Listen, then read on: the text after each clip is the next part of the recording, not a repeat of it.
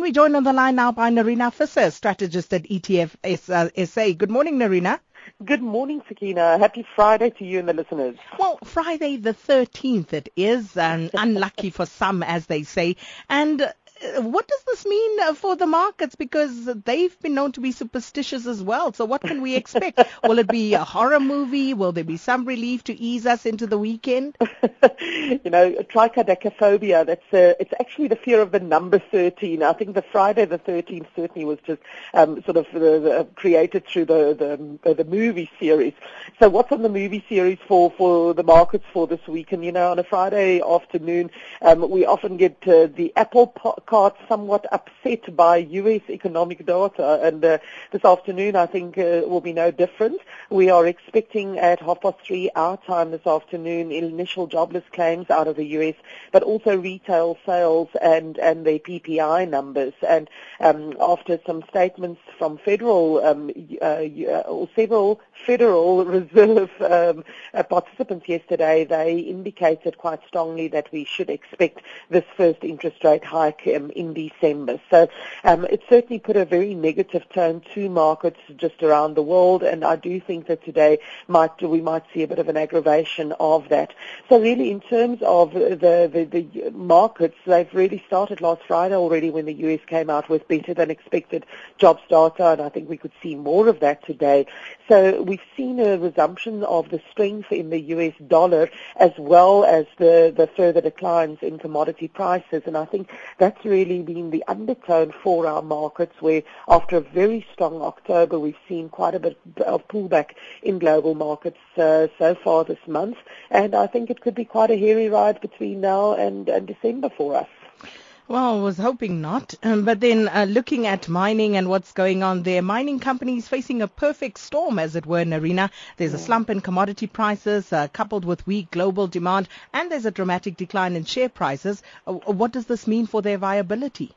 Well, it is really starting to become quite concerning when we look across the global mining company spectrum, because as you say, it's this combination of the lower prices but also the lower global demand and the decline that we've seen in the share prices. And I think as South Africans, we're very aware of the declines in Lonmin, in Glencore, in Anglo, and we're now at a point where, in the case of Anglo, for example, their debt currently is more than the market cap.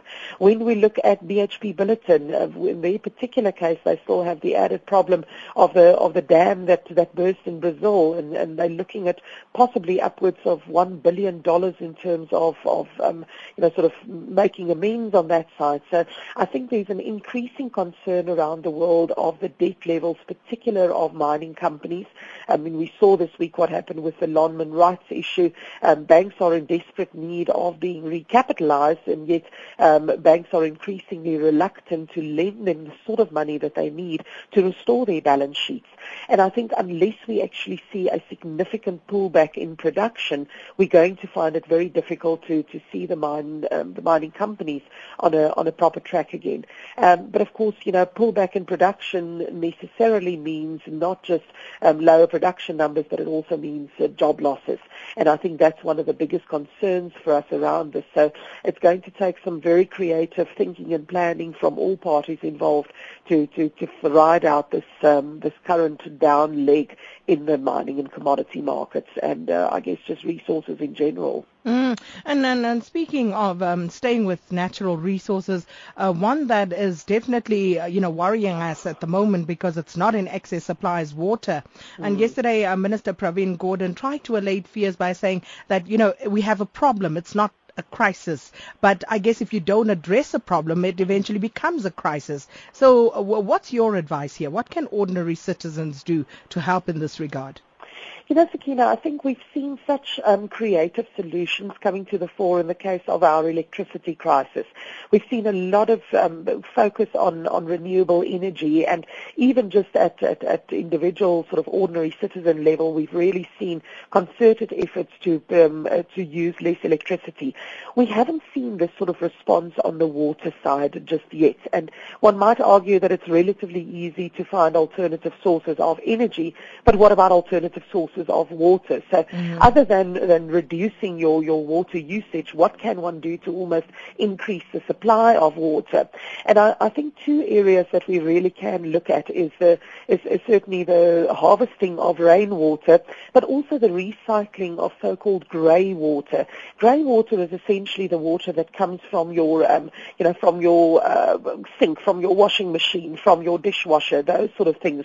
And by putting in systems in place where you actually purify and recycle that water at your house on the spot, you are able then not to recycle that back for human consumption, but certainly in terms of reusing that for bath water again, or for your washing machine, or even watering your garden. So I think we will probably in coming weeks and months see quite an increase in terms of focus of what can we do to actually recycle water, harvest water more appropriately, and really save the very precious municipal water that we have, specifically just for drinking water and human consumption. So let's hope that we see that wonderful South African spirit coming to the fore. We seem to operate best when we are under pressure, and I think this is a great opportunity to show what we are made of.